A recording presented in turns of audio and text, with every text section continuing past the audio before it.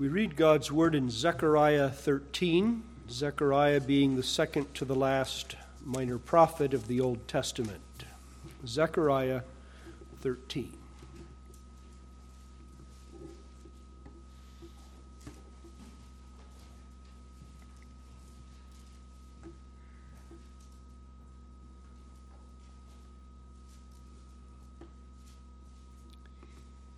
In that day there shall be a fountain opened to the house of David and to the inhabitants of Jerusalem for sin and for uncleanness. And it shall come to pass in that day, saith the Lord of hosts, that I will cut off the names of the idols out of the land, and they shall no more be remembered.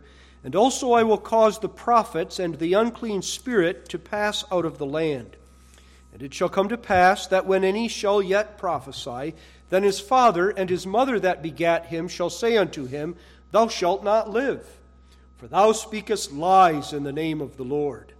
And his father and his mother that begat him shall thrust him through when he prophesieth. And it shall come to pass in that day that the prophet shall be ashamed every one of his vision when he hath prophesied. Neither shall they wear a rough garment to deceive, but he shall say, I am no prophet, I am an husbandman.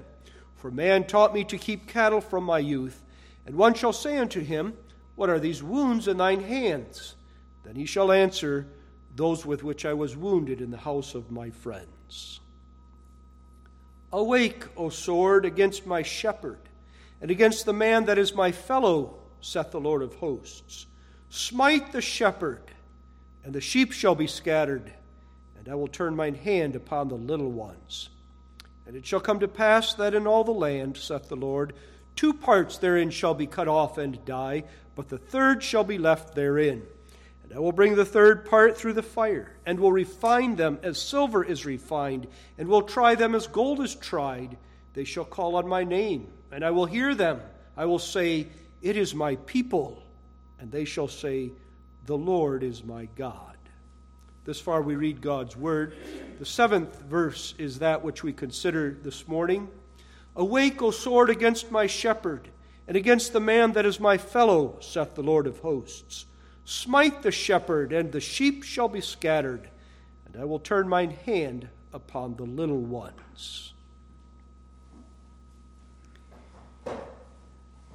Beloved saints in Christ, the prophecy of Zechariah has at least 3 main characteristics, which also come out in our text. In the first place, if you were to read that entire prophecy from start to finish, you would see that it's full of symbolism, because much of it is a vision, the way the book of Daniel and the book of Revelation is full of symbolism, being a vision. So also Zechariah. We have a symbol, a figure, in our text. Awake, O sword, against my shepherd. You all know what a sword is. But the use of the word sword in the text is figurative or symbolic, as we will see presently. In the second place, Zechariah is the most explicitly messianic of the Old Testament minor prophets. He has a clear focus on the coming of Jesus Christ, the work that Jesus Christ would do, and the glory of the kingdom that Jesus Christ would establish. So that you might read in the book of the coming of Jesus Christ. Remember, for instance, the prophecy of Jesus Christ coming on a mule, on a donkey, as Jesus Christ did riding into Jerusalem on Palm Sunday, Zechariah 9, verse 9. A prophecy of Jesus Christ being both priest and king, that which the Messiah must be, but no Old Testament Israelite could be. Read Zechariah 6, verse 12. There are in the book also prophecies of the suffering of Jesus Christ, and we have one of those in our text today. But also the purpose of this, and that's the third characteristic of the prophet, is to encourage the people of God in the great hope of the coming of the Messiah. Zechariah writes some 80 or more years after the captives have returned from captivity. They began well, didn't they? They returned to Jerusalem, started building the walls of Jerusalem, started building the temple, but then it petered out. Their hope diminished. The enemies around and the neighbors stopped the building of the temple. The people no longer looked for the building of the temple and focused on the coming of the Messiah. But as Haggai says, who wrote at the same time, you are far more content when your own houses are well built and luxurious, but the temple of God lies yet in ruins. So Haggai and Zechariah are both encouraging the saints to keep looking for the coming of Christ, and reminding them that the great hope of the Christian is not anything we find in the Old Testament, but is the kingdom of Christ when it comes in all its fullness. And our text, or rather the chapter, begins, and in that day there shall be a fountain opened, and it shall come to pass in that day, says Zechariah again and again. Keep looking ahead to the coming of Christ. Not just his first now, for he has come the first time, but his second. And not his second with a view to coming to earth to make our earthly life better, but his second with a view to renewing all of creation and bringing us to heaven, there to live with him. Now, those three characteristics being found in this prophet, he says, as it were, in our text, before that great day comes, final salvation, bliss, joy, peace, righteousness of life in the kingdom of Jesus Christ, before that day comes, the church of Jesus Christ and Christ himself must go through deep trials and suffering. And that's a word for you and for me to remember. Heaven is coming. But only the Lord knows at what moment he'll bring us there, and only the Lord knows when he will send Jesus Christ to renew all creation. Before that day, there is suffering. Endure it in hope. And the suffering especially, which Zechariah directs our attention to in our text, the last explicit prophecy in his book of the sufferings of Jesus Christ, is the suffering of Christ on the cross.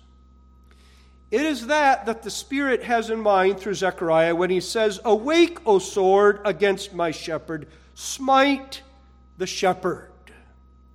And there's a dreadful effect, not only a dreadful command, but a dreadful effect on the sheep. The sheep shall be scattered. But in the way of the smiting of the shepherd, really on the basis of that work of Christ on the cross, and in the way of his proclamation of the gospel in the New Testament, gathering the scattered sheep again, he prepares to bring about the glorious day of his kingdom. So I call your attention to the text under the theme, the sword directed against the shepherd. Notice first the dreadful command. Second, the scattering effect. And third, the gracious purpose. The command, as we find it in the text, is a dreadful command, and you and I must sense the dread of it this morning. In the first place, it's a dreadful command because it is a command to kill, smite the shepherd. The point of the text and of the command is not give him a wound, but he lives yet. It is inflict death on him. That's dreadful. Anyone who's seen war, and we have again in the last month or so on television and in the news reports seen something of what war does. Anyone who has seen war knows the dreadfulness of war. And Jehovah here is at war. And that adds to the dread. It's the second thing that I would say that underscores the dreadfulness of the command.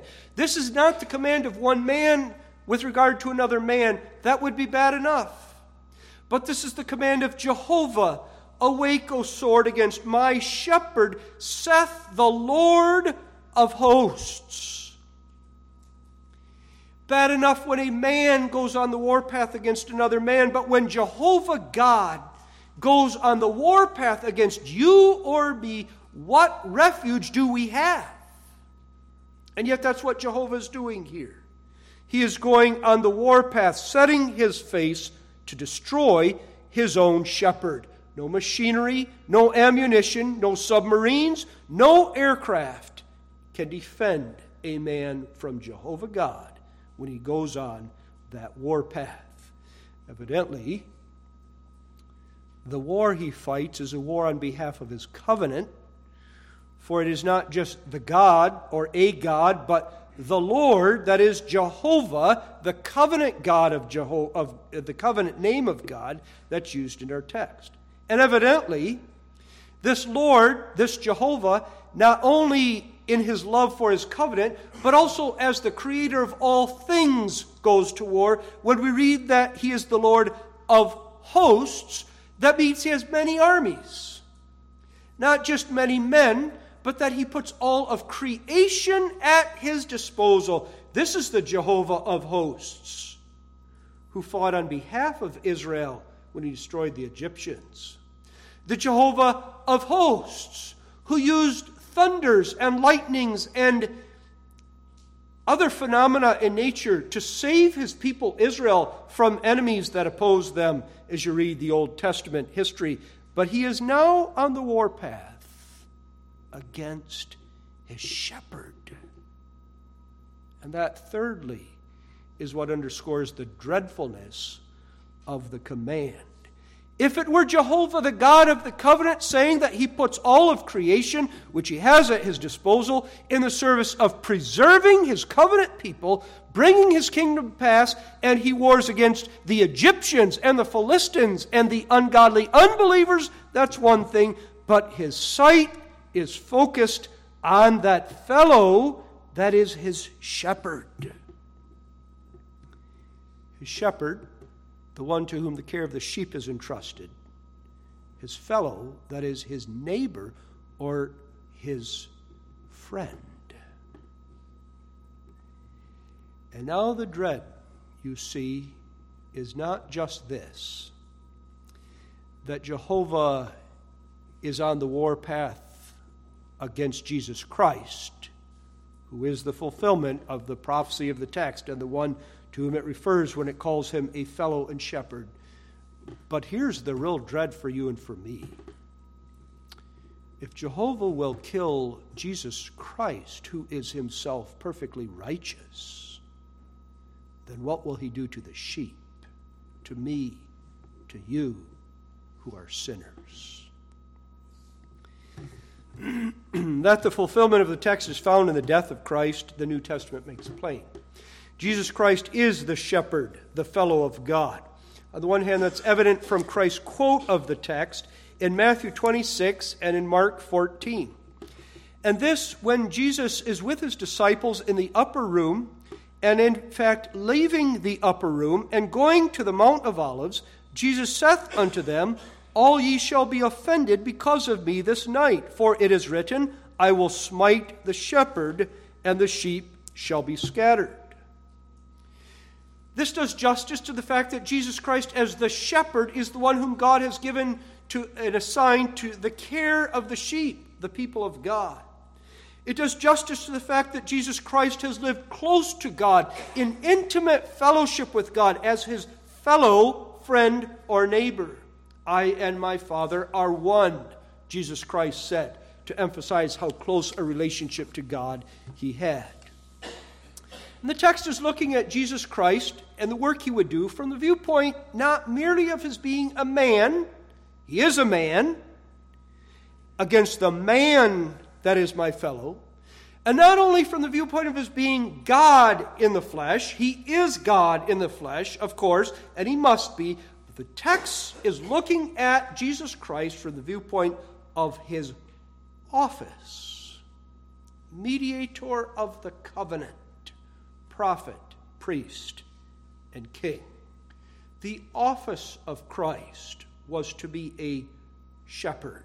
That is, in everything he did, in everything he said, to provide for the needs of the sheep, to feed the sheep, to guard and defend the sheep, to unite the sheep, to give the sheep peace, joy, contentedness, and happiness. And in order to fulfill that calling, he must be very God and very man. There are those who try to find in the text more fulfillment than just Jesus Christ in his death. And it's not uncommon that you can do that in some of the Old Testament prophecies. That there's a fulfillment for Christ and then an ongoing fulfillment for the people of God in the New Testament. If that's true here, that suggests that you and I are shepherds. I'm dismissing the idea, let's be clear on that. I'm not defending and promoting it.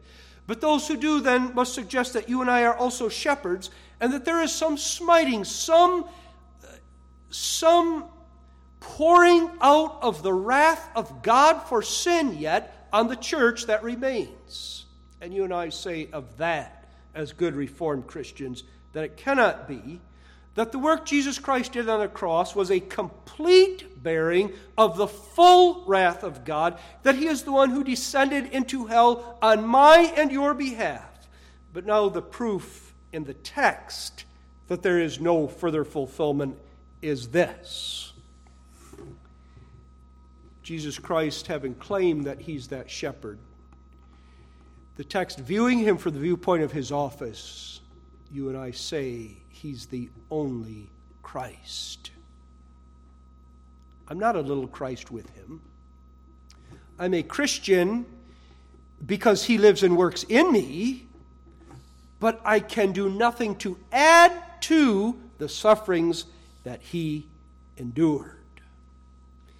And so the text is a prophecy of his death. Saith the Lord of hosts, smite the shepherd.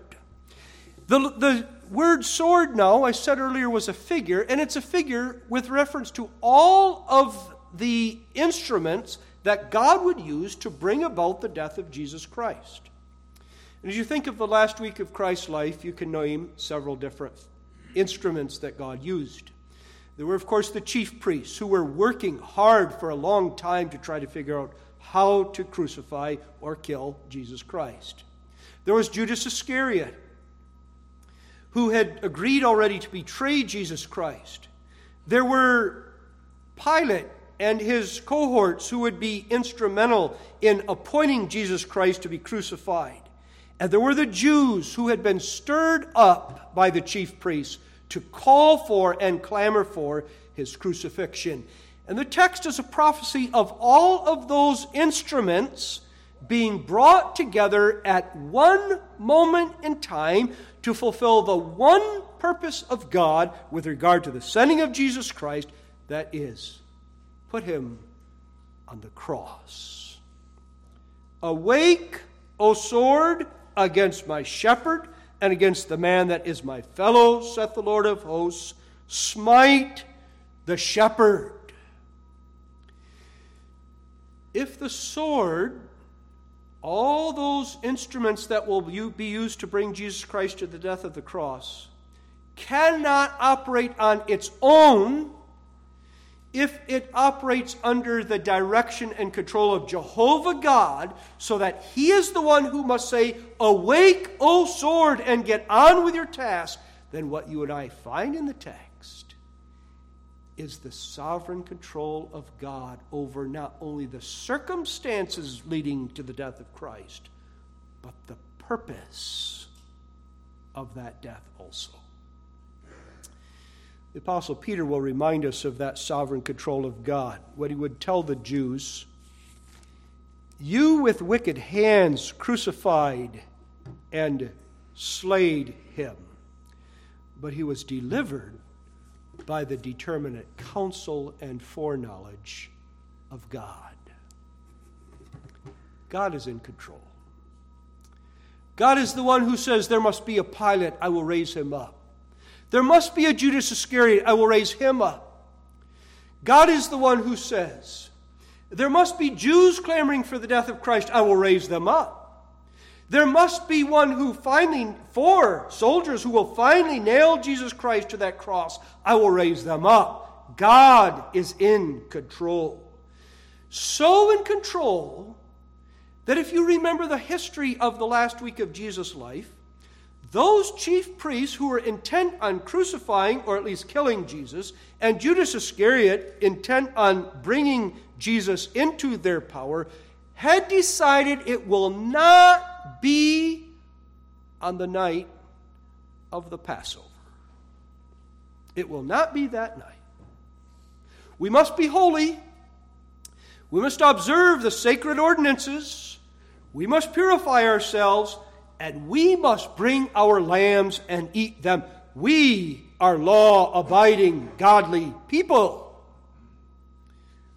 But God said it must be that night. And it's in that sense that the sword, as it were, was sleeping.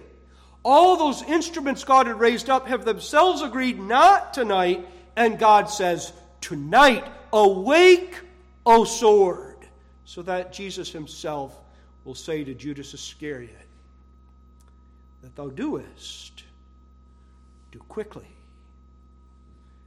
And all of the Pharisees and the chief priests will leave their meals, their Passover meals about to be eaten, and will go attend to business that showed in their heart how they hated Jesus Christ and the covenant of God.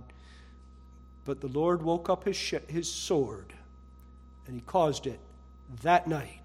Why that night? Because this shepherd is the Passover lamb.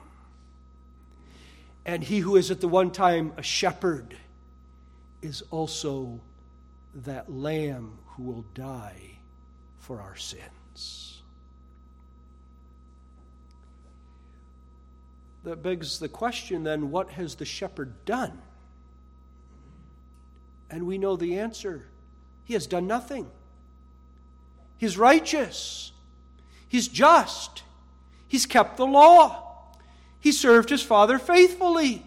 Not once in the smallest iota did he transgress that law that we heard this morning. When finally he summarized the law, love the Lord thy God with all thy heart, soul, mind, and strength, and thy neighbor as thyself. He set forth himself as the example, the only one who could, but also the example for us to follow by his grace in us. Why the dreadful command, smite the shepherd? I come back to the fact that the word shepherd refers to his office, and that it was in his office as mediator of the covenant that Jesus Christ represented, substituted for you, me, and all the elect of God, sinners that we are throughout time and history. And that's why the command to smite the shepherd does not and need not fill you and me with dread.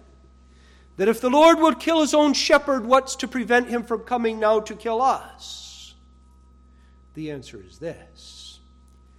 He sent Jesus Christ to the death of the cross, poured out on him his wrath, caused him to experience and suffer hellish agonies, so that I and you, who deserve the same, would not endure them. Smite the shepherd with a view to the saving of the sheep. But it isn't the saving of the sheep that's the first and prominent and foremost effect of the smiting of the shepherd. Not even the way Zechariah presents it in the text. Smite the shepherd, and the sheep shall be scattered. That's the prophecy, and that's what happened. The disciples, first of all, and others who followed Jesus, seeing him hanging on the cross, leave. The disciples, even before he hangs on the cross, as he's being tried in the palace of Pontius Pilate and prior to that of the high priest, the disciples forsake him and flee. Peter denies him. The sheep are being scattered. Think of the dreadful condition of sheep that are scattered because their shepherd has died. defenseless against wolves, unable to provide for their own needs, ready to drink whatever's at hand, though it might poison and sicken them, or to eat whatever there is at hand, though it might be the cause of their own death.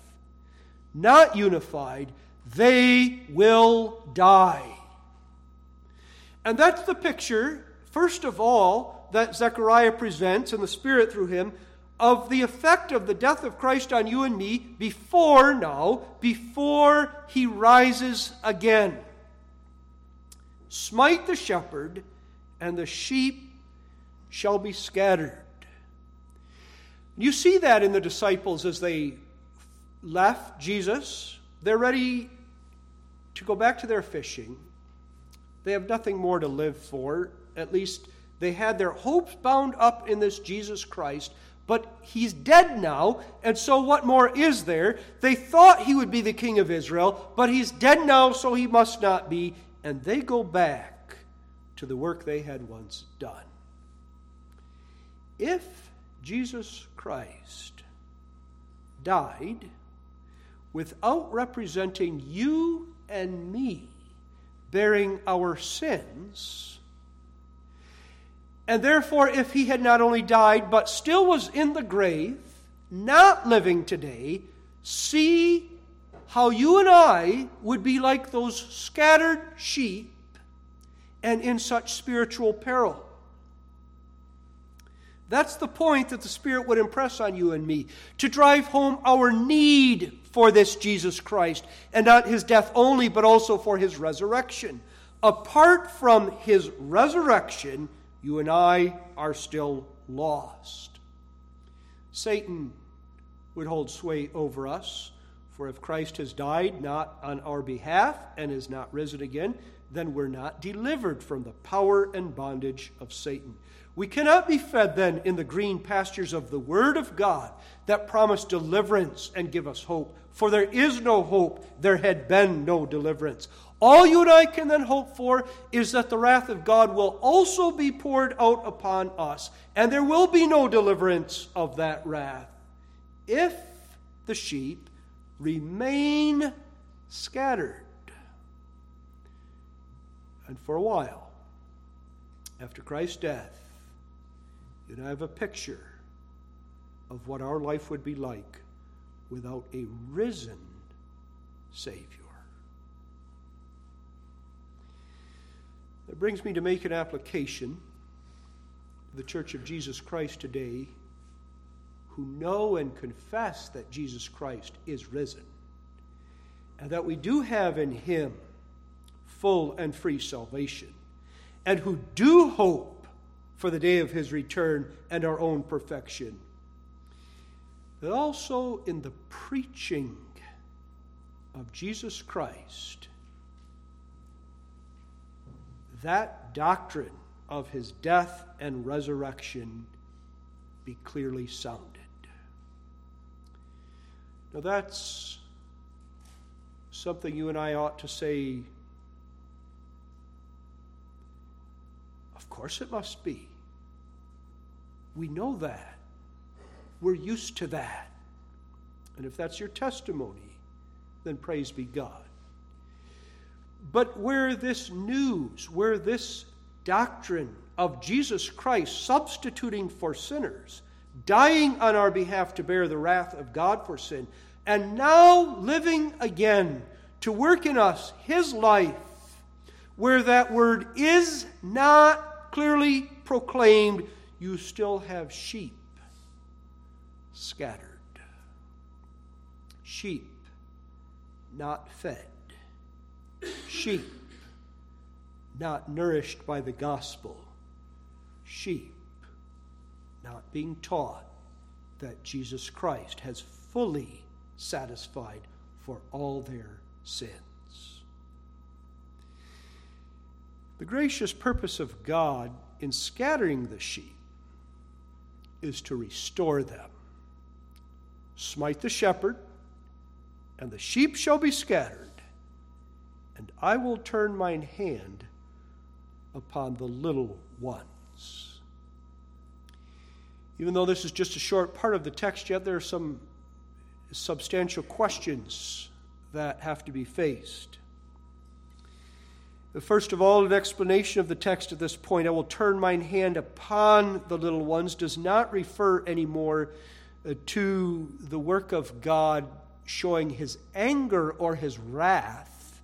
This isn't God striking the little ones. This isn't God saying, the sheep must scatter, and if the little ones don't, I'm going to push them along. This is God saying, I will turn mine hand with a view to their salvation and their gathering.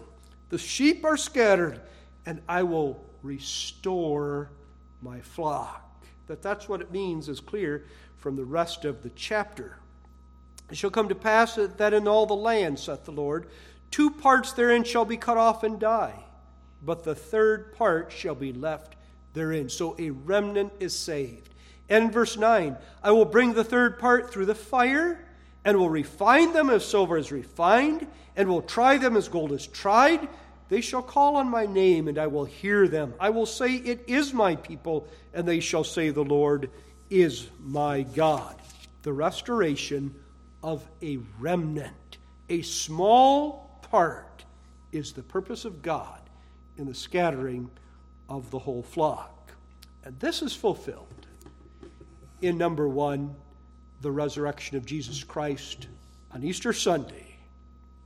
And number 2, the work that he continues to do throughout all of time and history, declaring himself to be our shepherd, and will be fulfilled even more, number 3, when he comes again on the clouds of glory and takes us to be with him. For though he died, he lives, and though we were scattered, we are restored, so that there is again for the sheep food set forth, a defense against predators, Satan, the world, and a deliverance from our own sinful human nature. And there is again for the sheep the prospect of lying down contentedly under the watchful care of our Lord and Savior. You and I are the beneficiaries then of the saving work of God, not only in the death, but also in the resurrection of Jesus Christ. We are the beneficiaries as were the disciples.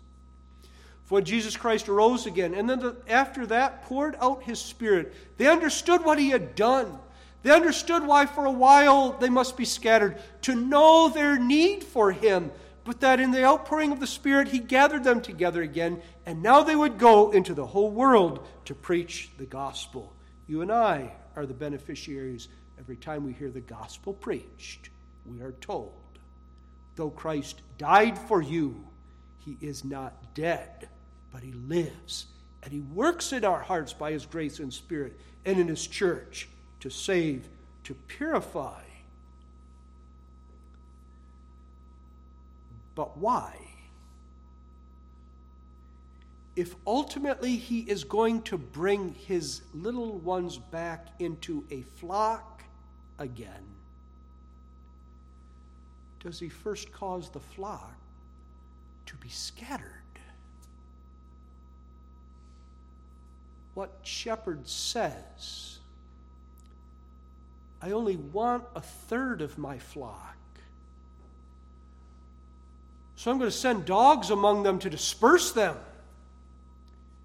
And then I'm going to go through the arduous work of going and finding the 1/3 that I want to keep.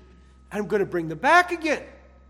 This seems to you and to me so futile, such a wrong method of accomplishing a purpose.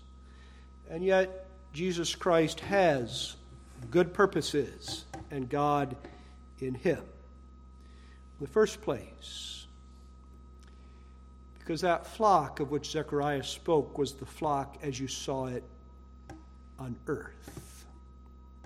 It wasn't the church as it will be in heaven, made up only of sheep. But in that flock, as was often the case in the Old Testament, there were both sheep and goats. The death of Jesus Christ had the effect of scattering the sheep, as it were, in order to separate the sheep from the goats. The Lord loves his sheep. Those sheep manifest themselves in the Church of Jesus Christ by looking to Him, confessing our own sins and unworthiness, and saying only He took them away. Do you make that confession? You behold your Lord and Savior in the death on the cross and His resurrection and say, I needed Him.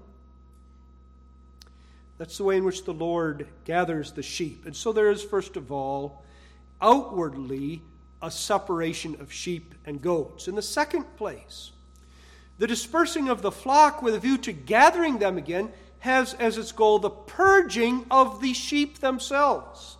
And the Lord speaks of that in verse 9. I will bring them through the fire and refine them as silver is refined. That is, now when you and I understand what life apart from Jesus Christ would be like, the dread of it, the misery, the hopelessness of it, then contemplating our need for Him. And the sin that remains in us, we look to Him, believing not only, but also seeking His power to purify us more and more to hate sin and to flee from it. And in the third place, in order to impress upon the Church of Jesus Christ that finally those whom He saves are not the great strong rams, but the lambs. I will turn mine hand, I will restore the little ones. And there's a figure again for you and for me of who we really are and what we are. Sinners, dead in sin apart from the grace of Christ, bringing nothing to Christ, not a big ram who might say to the shepherd, I can use my horns and I can fight against the enemy and I can help you, but the little ones, the defenseless lambs. Acknowledging then that there's nothing that we can add to the work of Christ. Nothing that we can do to make that work more powerful or more effective, but that as an infant entirely depends upon his mother, so you and I entirely depend upon Jesus Christ. And having been brought to see that, apart from Christ, we have no hope. The prophet speaks in the text of that Christ who would be not only smitten, but also raised. Look on Him, dead and risen. Look on Him, exalted to the right hand of God in heaven. Look on Him, beloved. And now, on the basis of His work, enjoy the covenant fellowship and friendship with God. That is ours, and that was God's purpose in sending Christ. Say, I am unworthy, I am a little one, but it was His hand on me that saved me. And then call on Him. For He said, they shall call on my name, and I will hear them. Hear Him today say to you, it is my people. And confess in gratitude, the Lord is my God. Amen. Heavenly Father, may Thy word and Spirit build us up in faith and in godliness as we behold our Lord and Savior crucified, dead, and risen again. And as we today hear His word and rejoice in the salvation Thou hast given.